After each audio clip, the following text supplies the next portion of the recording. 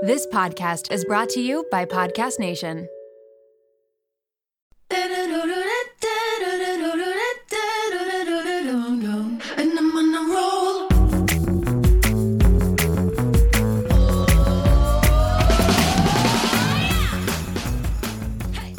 Welcome to the Mom Room Podcast. My name is Renee Rena, and I am definitely the mom friend you have always wanted. This is the very first episode that is dedicated to the Mom Room Book Club. The book we're discussing in this episode is Untamed, written by Glennon Doyle. This was the July 2020 book for the Mom Room Book Club, and overall, it was phenomenal. Just before I dive into the episode, a little bit about the book club. Every month we're going to have a book, and you'll find out what that book is a month before it's that book's month. Does that make sense? So, for example, on August 1st, I'm going to tell everyone what the September book is, just so people can get a head start on reading if they're not necessarily interested in the next month's book. And so we have time to get our hands on the book. There aren't many rules in the book club. Obviously, don't spoil the book on our Instagram account. But, if you don't finish the whole book, that's okay. No one's going to come to your house and arrest you. We're a casual book club, let's put it that way. Throughout the month, I'm going to put up, stories and posts on the Instagram account that, quotes from the book or things to make us think about. I'll share where I'm at in the book and how my reading is going. And I encourage all of you to comment on the posts and reply to the stories and share where you're at as well. At the end of each month, I am going to release a podcast episode just like this one, where Jen, our president, and I discuss the book, some things that we liked, things that we may not have liked. And then, of course, the first week of the following month, we are going to do an Instagram live where, we can discuss the book and also your guys' thoughts on the book. And of course, during the Instagram live, you'll be able to type and chat with us. And it's really just a way to see how we all felt about the book and maybe get different perspectives. And if you're like me, this book club is really just a good motivation to read. I feel so good about myself when I'm reading books and, engaging with the information and reflecting on my own life. And I love books that make me think or books that are entertaining. So to be a part of this book club really lights a fire under my ass to actually make time for myself to read, which is such a huge benefit for me and hopefully for you guys as well. So without further ado, here is the episode with me and Jen where we discuss all things Untamed by Glennon Doyle. Okay, so I'm here with Jen. Jen is our president of the book club because she reads a lot. And so I thought she was a good person to be the president and keep me on track and teach me how book clubs work. So I just finished the book the other night and I was super proud of myself. Jen read it twice and she also sent me a 7-page single-lined essay with her thoughts on it, which was great because I hadn't really prepared anything for this podcast. So I was able to go through her notes today and scribble my thoughts. So yeah, we're basically going to go over our quotes that we thought resonated with us, our thoughts about these quotes, and just have a conversation about it. So just so everyone knows, I've known Jen since I was in kindergarten. Right, Jen? Yeah, 1989. That's right. And yeah, so she's not just some random person. So hopefully this is just like a casual conversation and it'll prepare everyone for our Instagram live that we're going to do the first week of August for this book. So, Jen, what were your overall thoughts of the book? Jen has read so many books, so it's easy for her to kind of compare books and like pick out books that she likes and doesn't like. So how did you feel about this book? I really liked the book. And so like you said, I read it twice. My first time through, I didn't know if I would connect with it at all. And I remember thinking that you picked this book because it's a book about for moms and maybe even dads, but that it was definitely not going to be a book for me. I might pick up on some things because I'd heard that the book was, had a feminist perspective. And so I thought, okay, there probably are some interesting points, but I, from the beginning, didn't actually think I would connect with it. So I kind of had this like negative view of the book without even opening, which is not normally like me. I just thought, oh, I know there's a lot of hype and I don't know how much I'm going to connect. And I remember reading through the first few chapters, I'm like, yeah, okay, this is interesting. It's very easy to read. It's very fast paced. And then like halfway through the book, I'm like, oh, I really like it. And I started writing more notes. And by the end, I really, really liked it. And so that's when I knew I needed to give it a full second read and really kind of get into what Glennon had to say throughout the book. And I took tons of notes, and I remember reading quotes out loud to my husband. And that's how I know I'm definitely connecting with the book, because I get super excited and I want him to hear all of my thoughts about the book and specific quotes. Even if he doesn't have any interest in it, I'm going to tell him anyways. And so that's how I was like, okay, this book is super cool. And, I think through that second read is really when I realized that this book is definitely not just for moms. It's not just for parents. It's literally for anybody. Glennon has so many valuable insights that it's so easy for most people to be able to connect to some elements of the book. And I think one of the things that I liked best is that the chapters were super short and super fast paced, because I actually have this thing where I don't like to end if I close the book for the night, I don't like to stop in the middle of a chapter. I feel like I have to end. And these chapters were so short that it was very easy for me to do that. So that's actually one of the parts that I really enjoyed about this book. I thought the same thing as you. Anything that she talked about, I felt like even if I didn't specifically relate to exactly what she was saying in the context of how she was saying it, I could relate it to my life as a mom or as a wife or a friend. It wasn't like you didn't have to go through the same struggles that she went through to connect with it, which I loved. And I was just going to say one thing that you put in your review, and I have written on the side, it says, Jen is a professional book reviewer, because it says Glennon. Tell me if you did you write this? It says Glennon wildly and vividly teaches us about love, loss, gender, sexuality, pain, joy, bravery, humility, leadership, and vulnerability. The words on these pages are more than just words. They are tiny stones on a long, winding pathway that lead you to self-discovery. Did you write that? Yeah. I'm like, my review is like, yeah, it was good. I like that it was short chapters. And it made me think a lot. Like, that's my review.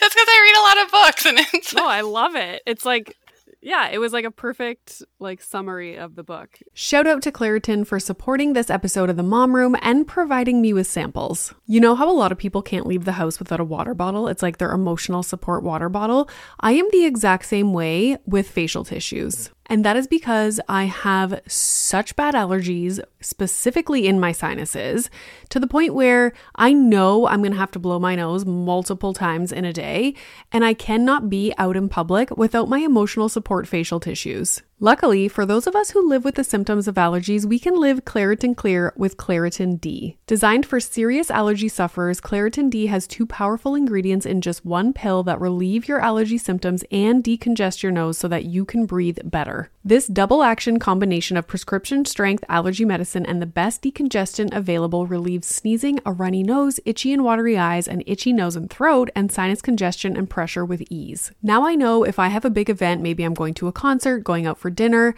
I don't want to be blowing my nose every 2 seconds. It's very unbecoming. And so I will take Claritin D and enjoy my evening. Ready to live life as if you don't have allergies? It's time to live Claritin Clear. Fast and powerful relief is just a quick trip away. Find Claritin D at the pharmacy counter or ask for Claritin D at your local pharmacy. You don't even need a prescription. Go to Claritin.com right now for a discount so you can live Claritin Clear. Use as directed. My husband and I both turn the big 40 next year, and we have been thinking a lot about our long-term health. We want to get smarter about our health, make better choices, but also not feel overwhelmed trying to separate fact from fiction. There is so much information out there, and it can be hard to figure out what applies to you, what is right, and what is wrong. Well, let me introduce you to the Zoe Science and Nutrition podcast. With the help of world-leading scientists, they help you make smarter health choices every week. Don't just take my word for it. Naomi's Apple review says Zoe Science and Nutrition is super easy to consume even if you don't understand the science, with loads of actionable tips, a great mix of guests, and interesting cutting-edge science. You can't go wrong with a weekly podcast where world-leading scientists explain how their own research could improve your health. If you're ready to join millions of others like Naomi transforming their health, then search for Zoe Science and Nutrition wherever you listen to podcasts. Okay, so now we'll kind of go into themes or messages that we liked. Okay, so I want to get into the consumer culture. So that was on page 51. So she talks about pain and revolution and how we need pain to grow. Also, that consumer culture is kind of numbing our pain. What did you think about that? Well, one, I instantly connected because I feel like I always have this battle internally where I'm like, I don't like consumer culture and I don't want to buy things anymore. And then like a week later, I'm like, I'm going to redo my office and I'm going to buy a new couch and I'm going to go to IKEA and buy new curtains and all of these things. And so sometimes I think that it's important for us to take a step back and be like, why am I trying to purchase something? What is that trying to fill? Is it actually filling a void? Do I actually need this new thing or do I not? And I think what Glennon is getting at here is that so many of us either are uncomfortable with our pain or our certain emotions. And so we're going to fill that by buying something new or, we sometimes see stuff on social media and we want to feel or we think that by buying those certain things that other people have that we see, we're going to be like them and we're going to fit in better and we're going to be just as happy as that perfect person that we see on social media. I actually think that Glennon probably could have gone more into consumer culture because I think a lot of people think that buying certain things is directly tied to our identity. But really, it's, I think, maybe something negative within our own society where we think that people need to buy things in order to be happy. It's funny because when I was going through your notes today, I had also listened to, I'm almost done, that podcast, Broken Brain. Broken Brain. Yeah, I love that podcast. So I just happened to listen to that one episode that you had recommended a while ago. And the professor on the episode studies happiness. And she was talking about consumerism as well, in that the more materialistic someone is, the less happy they are, like in reality. So people think that, you have the better house, the better products, the better clothes, that it's going to bring you happiness, but it's actually the opposite, which I found interesting. And it's kind of connected to what Glennon is saying also. So I think that's Laurie Santos. And she has a podcast as well, Happiness Project, which is really, really good. And I can't remember if it's on her podcast or another podcast, but they also talk about when people who make a certain amount of money, if you're going to make a little bit, there's a threshold where it actually will make your life better. And once you get past that threshold, it doesn't actually make your life any easier, any better. And you kind of get caught up in the same emotions that you would have had if you were making less money. So it's really interesting how a lot of us think that, if I just make a little bit more money, I'm going to be happier. And then because I'll be able to buy these things, or I'll get that new house, or I'll be able to buy the new car. But it's really trying to understand, why does that make us feel happy? Or, a lot of people, I actually have, know some people, you're going back to work as some of the COVID restrictions are opening and some people are able to return to work, and we want to buy a whole new wardrobe and we need to get our hair done and our nails done. And I'm not criticizing that. I get my nails done. I get my hair done. But why do we feel that need to have to do that? And so it's kind of like understanding that, like, what is it about that makes us feel good? And is it just because we're trying to be accepted in society, or is it actually something that you truly want to do? And if no one were to see you, or if no one ever stepped foot in your house again, would you still buy those same things? I know. I like that you put that. So she wrote, if we had no one to show off our possessions to, would we still buy them? And it's like, I don't know. That's a good question. And it also, in that podcast, they were talking about how really successful people, the ones who are constantly working and spend their whole lives working as opposed to building relationships or spending time with family, they eventually get to a point later in life where they kind of realize that, they had everything they wanted materialistically throughout their life, but they realize that they missed out on all these relationships and things that are actually important, which to me, it almost seems like consumerism and, the malls, the shopping, the shiny stuff, the new fashion lines, like it's all a huge distraction almost. And everything is in moderation and also being aware of it. I'm sure there's some people who buy a ton of stuff and are hardcore consumers, but they're also super in tune with their emotions. They, spend time like engaging with everyone that they're in relationships with, and they don't necessarily have a problem with consumerism, even though they buy a lot of stuff. But then, and then you're going to have people on the opposite end of that spectrum. Yeah. So the next thing was when Glennon says, "We're not broken, we're human." The takeaway message was that none of us are perfect, and at the same time, none of us are broken.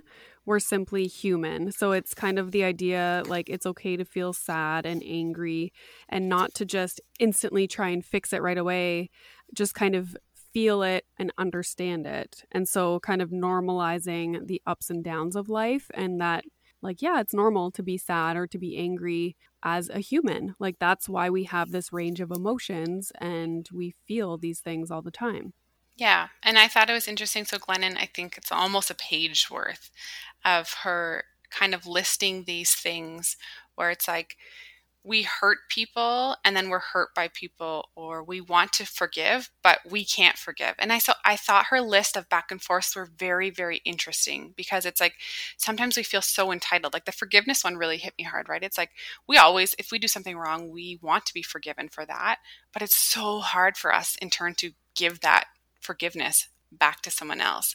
And so I thought this was very interesting, that this list of opposites that she kind of lists out is true for all of us as humans, right? Like we all go through these struggles, or she even talks about like, we lie, but we're also lied to. So it's like kind of this give and take kind of dichotomy that I thought was really interesting.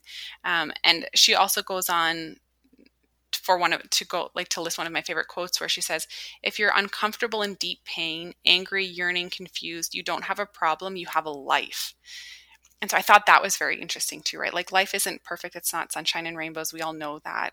But it's about not expecting it to be either. Right. Which is, that message is so important today, especially with social media, because that is what most of social media is, right? Is just presenting the absolute best of your life, and then people consume that content and feel bad when their life doesn't reflect what they're seeing on Instagram. So we both loved the story about how Glennon met Abby. It was pretty funny. I feel like they should make a movie about it. Oh my gosh. I feel like they have to. It's so good. Yeah. It's hilarious. So yes, in the book, she talks about how it's their second marriage. And so both of them had been married before. So, as they're navigating their own marriage, it's a second marriage, and they can pull from and learn from things that happened in their first marriage or first relationship. And I think one of the things I had noted is that, human connection is this basic human need, right? We all need a sense of belonging, and we need to socialize, and we need that connectiveness. But so many of us suck at it. We're not good communicators, and we can't tell each other how we feel, and we either feel shameful about it, or we can't find the words, or when sometimes it's really hard for someone to criticize you and to listen to what they have to say.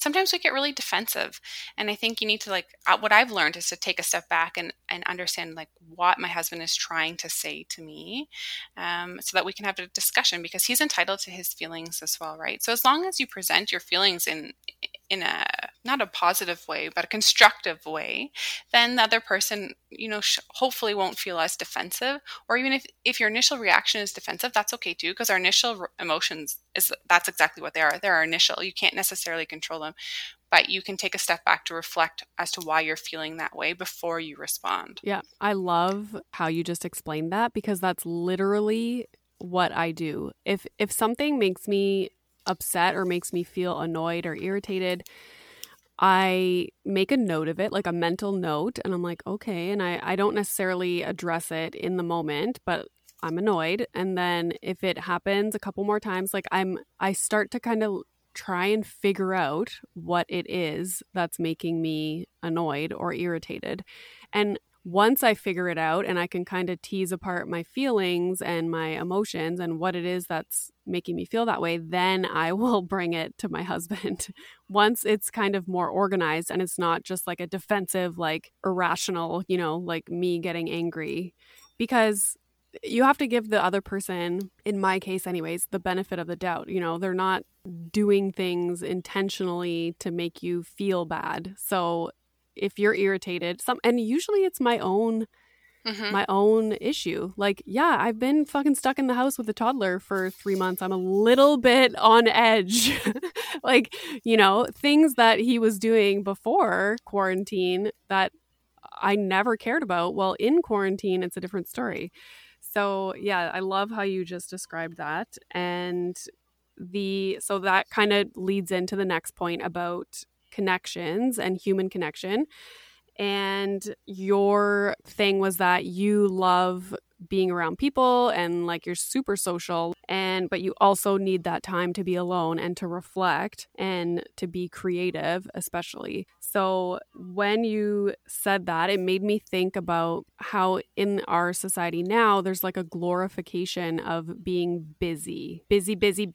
I'm constantly doing stuff. Like, I'm doing this, like, look at me, I'm doing all this stuff. And I do have a hard time. I think it comes up later in the notes, but the whole thing about it being difficult to relax. Yeah. Like, so it's funny because like I can see both sides, and I think I experience both sides of that issue. Yeah. And I think for me, I really like the social part of being connected. I'm realizing now that I do need more downtime than I would have ever needed before. There was a time in our life where we hosted family or friends almost every single weekend. And now I can't even dream of doing something like that. Like, I know that it would not be, it would put me in a bad place. My anxiety would increase. I wouldn't sleep. I would definitely not be creative. I would have no time to read, which is like pretty much my favorite hobby. And so now I definitely set boundaries around that. Or even last week, my husband and I went on a camping trip, just the two of us. And so we didn't invite other people to come with us. And it was literally just us for a few days. And it was super relaxing because we got to go at our own pace. So while I was still doing something, I ran, we would go swimming, we would have beautiful meals together. But at the same time, if we wanted to go take a nap or if I wanted to go for a walk by myself, I could completely do that. So it's definitely, I now know that I need that time to recharge. But I know you, and you've always been a busybody in terms of like, you're always doing research. Or right now, what are you doing? You finished your PhD and you hopped right into getting back your blog is going. You're doing all your TikTok stuff. You're doing a podcast now. You're doing a book club. So you're still a busybody in that sense, which then can make it hard to be able to relax, because when you have a down moment, we often feel guilty for just relaxing. And like you said, I know this is a note that we kind of talk on a little bit later, but this thought of mine stemmed from when Glennon would get mad at Abby for relaxing in the middle of the day. And I can completely relate to that, because for some reason I cannot unwind. And just like you were saying, like, you have a harder time doing that as well.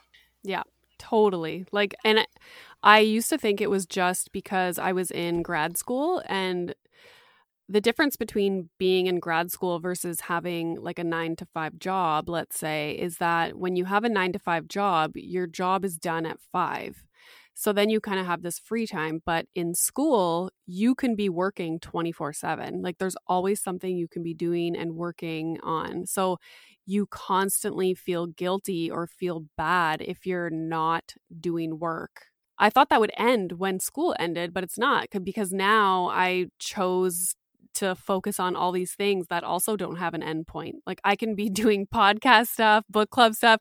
I got to be reading. I got to be like doing answering direct messages. Like there's constantly, so there's not a moment that goes by where I can just like sit down and my husband puts on 90 Day Fiance and I should just be sitting there like vegging out and watching TV. And I'm like, like commercial pops up and there goes my attention, like right to my phone, answering DMs. Like it is weird. But when I make a choice, like, okay, I'm going to relax, like today, I made a bath and I'm like, I've wanted to have a bath forever.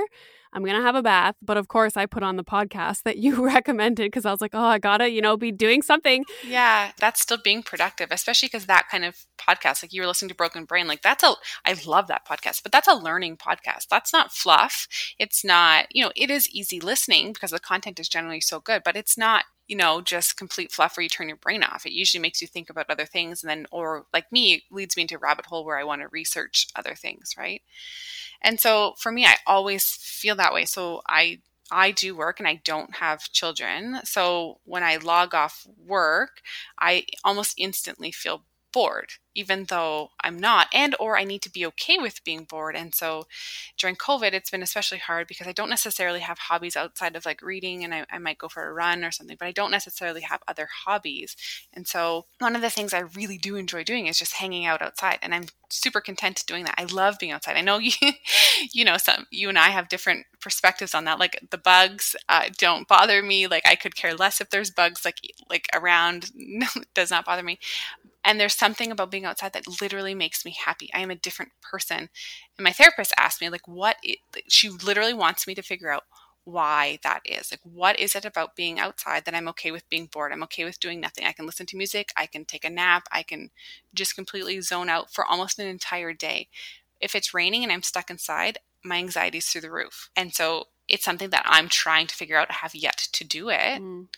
But I think that these questions are really important for us to ask ourselves. Why, or in this particular situation we were talking about with Glennon and Abby, Glennon had to figure out, like, why was she mad at Abby for relaxing? Like, that's Abby. Abby's the one relaxing, And it's like, it wasn't until one day Glennon, I think, walked in the house and Abby kind of jumped off the couch and started like tidying up the pillows the way you would do when your parents would come home and you were watching TV and you weren't supposed to, and Glennon's like, oh, like that reminded her of that, right?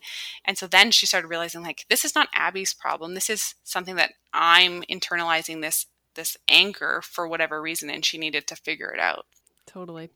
This episode is brought to you by Little Spoon. If you're like me, then the bane of your existence is thinking about what to feed your children, prepping food, going to the grocery store, all of the above. Who has the time? We are all so busy, and it's important to incorporate things into our life that keep our life as simple and convenient as possible. Little Spoon is one way to do just that. They deliver fresh, healthy meals and snacks straight to your door that your kid will love at every eating stage they are in. The baby blends are fresh, organic baby food from single ingredients to multi-textured purees to take the stress out of starting solids. They partner with Clean Label Project to test their blends for 400 plus contaminants, including heavy metals, so you're getting good stuff. The Biteables are finger food meals that are cut to size to promote easy self-feeding, and they are healthy, balanced, and free of artificial junk. The Little Spoon plates are toddler and big kid meals that are free of junk, and they taste amazing. Even the pickiest eaters will love them. Think hidden veggie mac and cheese, chicken nuggets, and adventurous eats like pot stickers, gnocchi, and more. They also offer really fun things like puffs. They have smoothies, lunchers, and snacks. You quite literally never have to think about food again. It's just easy peasy. And did I mention this all comes right to your door? It is so flexible, so easy, and everything stores right in the fridge and freezer. The price is right, the quality is unmatched. You are going to love it, and your kids are going to love it. It is just a huge win for your family. Simplify your kids' mealtime with 30% off your first order. Go to littlespoon.com/momroom and enter our code momroom at checkout to get 30% off your first Little Spoon order. This episode is brought to you by Lola V. Lola V is an award-winning hair care line by none other than Jennifer Aniston. They offer clean, plant-powered products for every hair type and texture. I just did my whole hair care routine with all the products the other night, and I am obsessed. Along with incredible shampoo and conditioner, they have an intensive repair treatment that you can use once a week. They also have a lightweight hair oil. There's a leave-in treatment, and there's also a glossing detangler, which I need because lately I want to do my hair in like a slicked back look, but my hair's too frizzy. Get 15% off Lola V with the code MOMROOM at www.lolav.com/momroom, and Lola V is LOLAVIE. And it made me think again about myself because I know that during the day, I cannot relax at all. And my relaxation, I would say, is before bed for like an hour every night. I just sit in the dark, watch reality TV on my phone, and that is like completely brain shut down. And then I go to bed. But other than that, I have a hard time unless I'm like fully committed to something like, okay, I am going to pick a movie on Netflix and this is what I'm going to do for the next hour and a half. And like every once in a blue moon, I'll do that. I'll go on Netflix and I'll find, I think the last time I did this, I watched The Greatest Showman with Hugh Jackman. And I just, no phone, no distractions, just put it on in the middle of the day. This was when Milo was in daycare. And watched the full movie. And I was like, that was fucking great. And like, I still listen to that soundtrack and I loved that movie. And it was just entertaining, like wasn't watching it for a purpose, not learning, not reflecting. It was just like entertainment. And I need to do more stuff like that. Yeah, for sure. Like we all do. Or even sometimes going for a walk without our phones and completely and maybe this doesn't interest you, but that is something that always interests me, right? Sometimes I just need to go for a walk where I don't have my phone and I literally just it's a trick that I learned, I think, in therapy, where I look at the surroundings until I zone out. So I'll say like, oh, there's a red car. Oh, there's a robin in the tree. Oh, someone left their garbage cans out until so I'm constantly noticing things on purpose until the point where I'm not thinking about anything and I completely zone out. And it's almost like a meditative state. And I come back like super relaxed, like the happiest person ever. But it's like an effort for me to do that. I have to think about doing that. And sometimes I feel guilty doing it because like you, I'm like, oh, I could listen to this podcast. I should catch up on the news. Like, or The Daily is a podcast I love to listen to. I'm like, I've got to listen to it every day, you know? Yeah.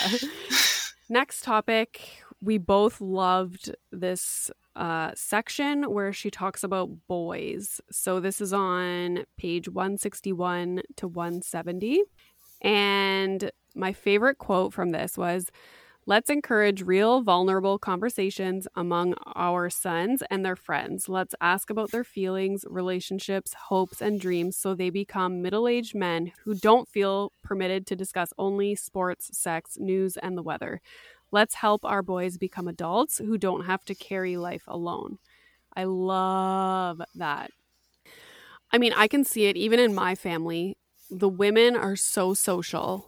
And they maintain so many relationships and friendships and, you know, talk about anything and everything. Whereas the men totally do not. Don't necessarily have that many friends unless they're connected to their partners or their wives' friends, right? Most of my dad's friends are maintained because, well, either he works with them or they're through my mom. Like my mom maintains the relationship with his friend's wife.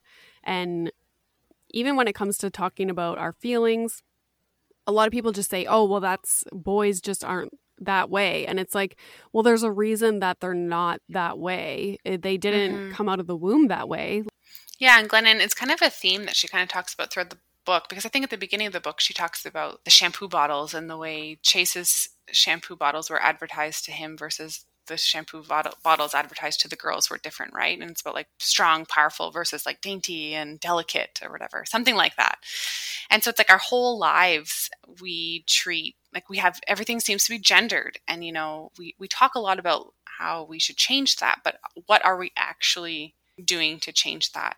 So much of it we second guess, or we don't even second guess. We see something like that and you don't even think twice about it. And so Glennon kind of challenges us to think about that. And she talks about a little bit how we, you know, there's no inherently feminine or masculine emotions. We just have we're humans. We have emotions.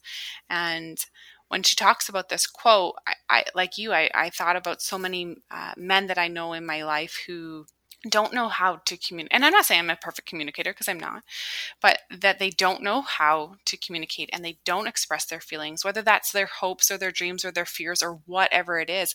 And they don't necessarily have anyone to talk to. And some, depending on your relationship, some people aren't even comfortable enough to open up with their partner. So they literally have no one to open up to. And the only things that the conversations that some men feel comfortable talking about tend to be sports or the weather or their job. And it's not really about how are you feeling? These are the things I'm struggling with right now. I'm having a hard time in this situation. Or these are the things that make me happy. Or one day, these are my hopes and dreams. And I think that as a society, we need to do better and teach better, so that we can help. Like we criticize our leaders of today, but what are we really doing to make those leaders better, right? No matter what the gender is, but like what are we, we can criticize all the leaders that we want right now, but what are the actions that we're taking to make better leaders? I think pretty good at like understanding my feelings and expressing myself, but I want to make sure that I can pass that on to him, right? So I would like to find someone who kind of specializes in that area, like a parenting person or, a psychologist or whatever, who can, like, I would like to do a podcast episode on that topic and share with everyone how to raise little boys or boys to be able to do that when they're older, to express their feelings and, be vulnerable, I guess, in their interpersonal relationships. So, okay, the next topic that we'll go to was the one about My Island. So this was on page 193. And Glennon talks about how her family, she uses kind of like the idea that her family is on an island, and she only lets certain ideas and feelings on the island.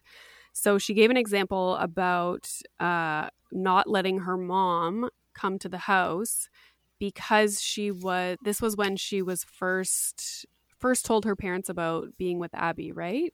Mm-hmm. Right. Okay. So her mom wasn't, I guess, totally on board and supportive. So she didn't want her bringing that energy and those thoughts or that vibe, the feeling, to the house around her kids, which was amazing.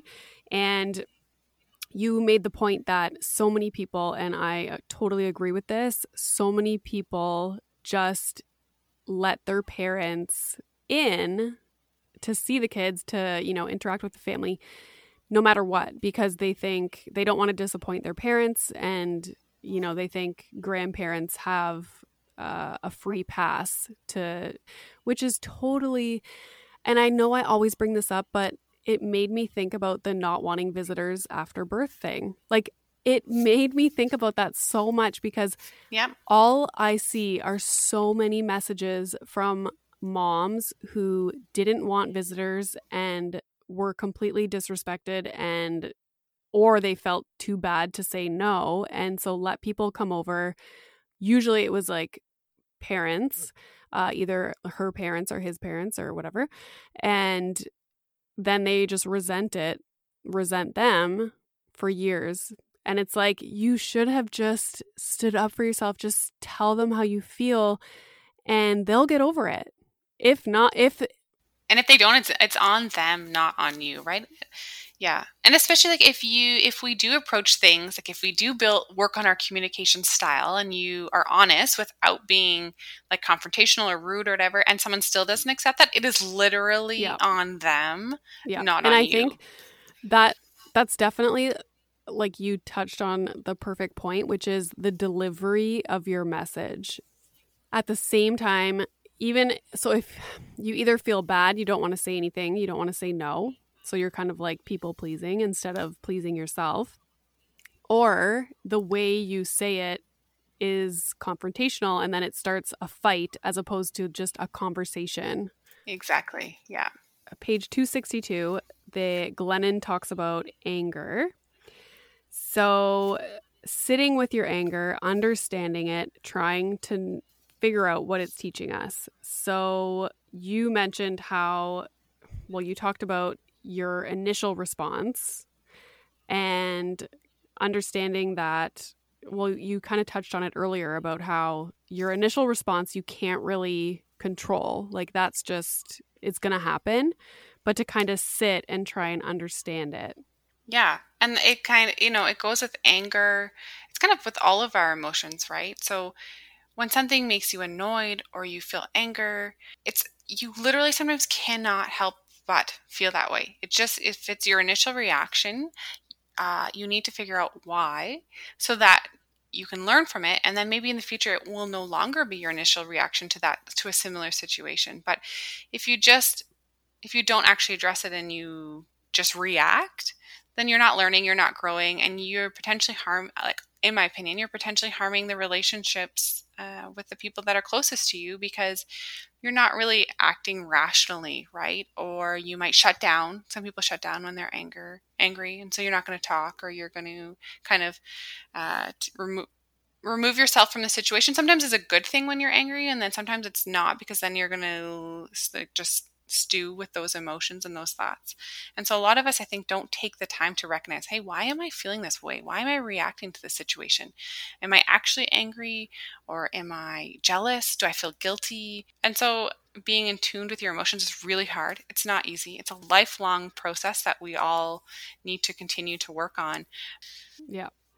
Glennon has a section on racism, and I thought it was a good kind of thing for everyone to read, because our book next month for the month of August is How to Be an Anti-Racist by Ibram X. Kendi.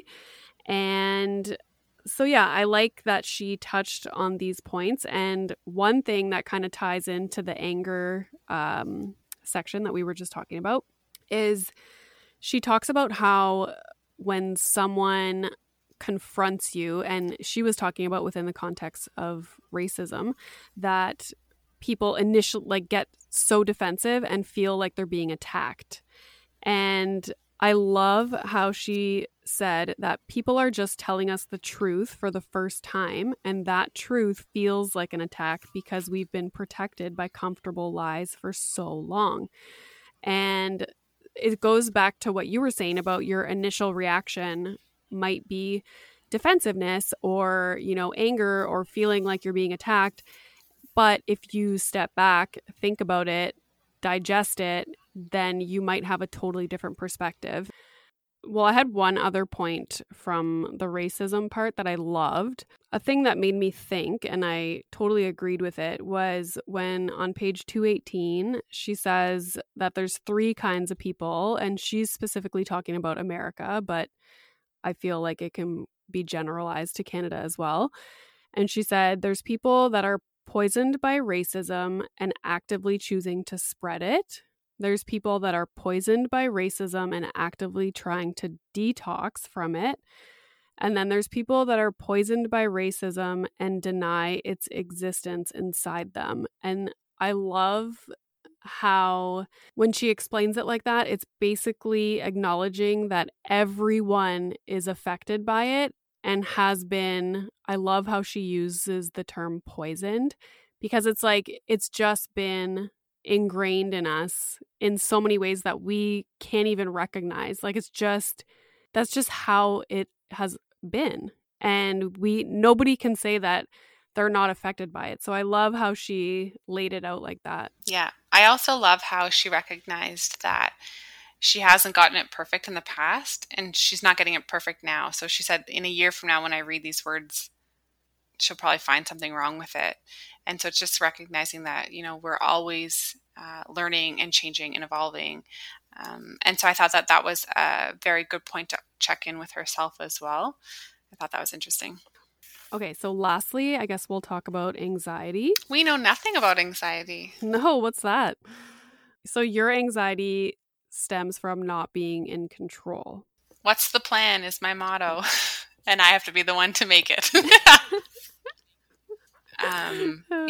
I I think parts of what Glennon talked about, I 100% related with, and other parts I didn't. So, but I think that there's so much takeaways here for a lot of people, and even for people who don't have feelings of anxiety. I think that there's a lot of learning here that they can, or takeaways that they can help understand people who do have anxiety. And I don't like to say suffers from anxiety or anxiety issues. I just, I have these feelings and they are part of me. I'd like to keep them at bay as best as I can, but I also a lot of times just embrace these feelings because I've had them my entire life and they're not going away. And I work on them in therapy to try to get a better understanding of why I have these anxious feelings. This chapter on anxiety directly related to her section later on in the book where she talks about control, and at that point I was laughing. So the part on anxiety and how she talks about how she can never truly relax is really related to me, because I feel like I can never live in that moment. I hate spontaneity.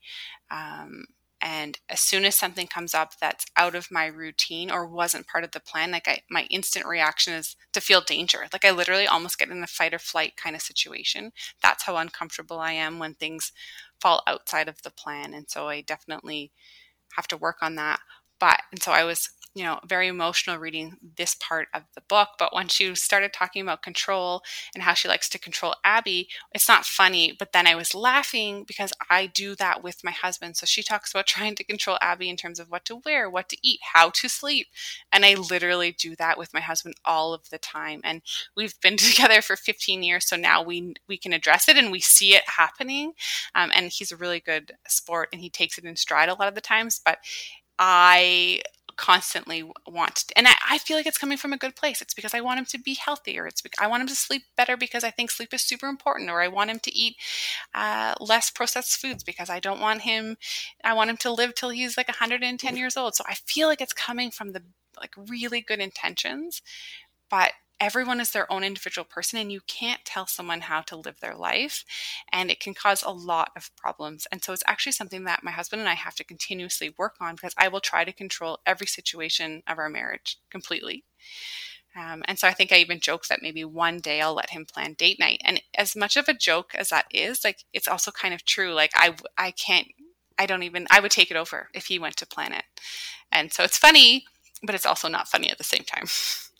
And for me, it's what causes my anxiety. If I don't know what's going to happen next, that's when I get anxious. And so that's why I feel like I need the control. And so it's a really good thing for me to learn to let other people make plans, let other people pick the restaurant, let other people... Well, next time I visit, I'm going to pick the restaurant. So prepare yourself. So, okay, we can end. I could probably do a whole episode on anxiety. That's something we could probably talk so much about.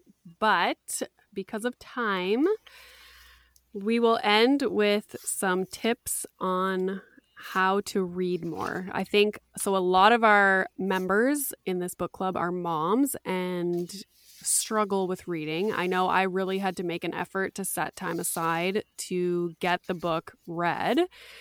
I just wanted to point out that I read the introduction of How to Be an Anti-Racist, which again is the August book. And I wanted to highlight every second sentence. So I'm really looking forward to reading that. So what are some tips that you have for everyone so that we can read more? How can we be like you? Okay, so first I'm going to say it's totally different because, again, I don't have children. So I understand that I have a little bit more time than most people, and I've always been a reader. So these are these are some tricks that I think are easy for people who already read a lot, but hopefully will be helpful for people who want to read a little bit more. And some of them, the first easiest one is literally to set a page count per day. And if that is a little bit too difficult, then set it for the week. And the goal here is not to be hard on yourself. So if you miss that page count, then it's okay. I will be honest and say that I've been in a lot of book clubs over the years, and there have been times when I showed up and I had not read the whole book. So that happens. And so people should not feel worried about that. But another really good habit is to try to read at the same time every day, or if you're choosing to read every second day or whatever that is, but try to do it at the same time. So if you think you have a little bit more downtime in the morning, maybe set your alarm for 15 minutes earlier and just read for 15 minutes or 15 minutes before you go to bed. It's a really good habit to do stuff consistently. So at the same time, if you just plan on reading 15 pages on Monday night, but you don't set an actual time, Monday's going to come and go, and it's going to be Tuesday, Wednesday, and you hadn't read yet. So it's setting that intention of picking exactly when you're going to do it. Which kind of leads me into what I think is something really valuable. And I actually just read it this week. So I'm reading a book called Atomic Habits by James Clear. So far, it's really good. I've just started it. But he talks about setting an actionable plan. So you name the place, the time, and the page count. So this would be I will read 10 pages in bed at 9:30 p.m. every night of the week. So that might be a lofty goal. So I'm not saying you have to do that, but it's you're outlining how many pages, the time, and the location. So it's setting that intention. So it's going to make it a little bit easier for you to do that. And then the other thing that he talked about in the book, which I thought was interesting, was in the morning, whether you make your bed or not, doesn't necessarily matter, but put your book on, if you want to read at night, put your book on your pillow. So when you go to crawl into bed at night, your book is on your pillow. Or if you want to read on your couch in the morning, do the reverse. Put your book on your couch. So when you go down to sit with your coffee in the morning, you see your book and you're going to open it. And for me, one of the biggest things is I get easily distracted by my phone. So the second I'm bored, I'm going to pick up my phone. And sometimes that happens. When you're reading a book, you're not going to connect with an entire book ever. Or, well, I shouldn't say ever. Maybe some people will, but I definitely don't. And so I'll pick up my phone and then, half hour, an hour goes by and you're just scrolling through Instagram or social media or whatever. So I will literally turn my phone off or put it in a different room. And I set my page count and I don't leave the position that I'm sitting in until those 10 pages or 15 pages or whatever it is are done. Yeah, that's good. I always put my phone away, like for sure, because as soon as I see it light up, it's just, even if I don't pick it up and look at what the notification is, it's like it's still a distraction. Mm-hmm. It's a big distraction. It's really hard to avoid our phones. And if you want to take notes like the way I did, yes, you can write them in a journal if you don't want to be distracted by your phone, or type them on the computer. So what I did was, and you all probably know this, I took photos of the pages that I was really liking. And then later that night or the next day, I would story them and put notes on the story.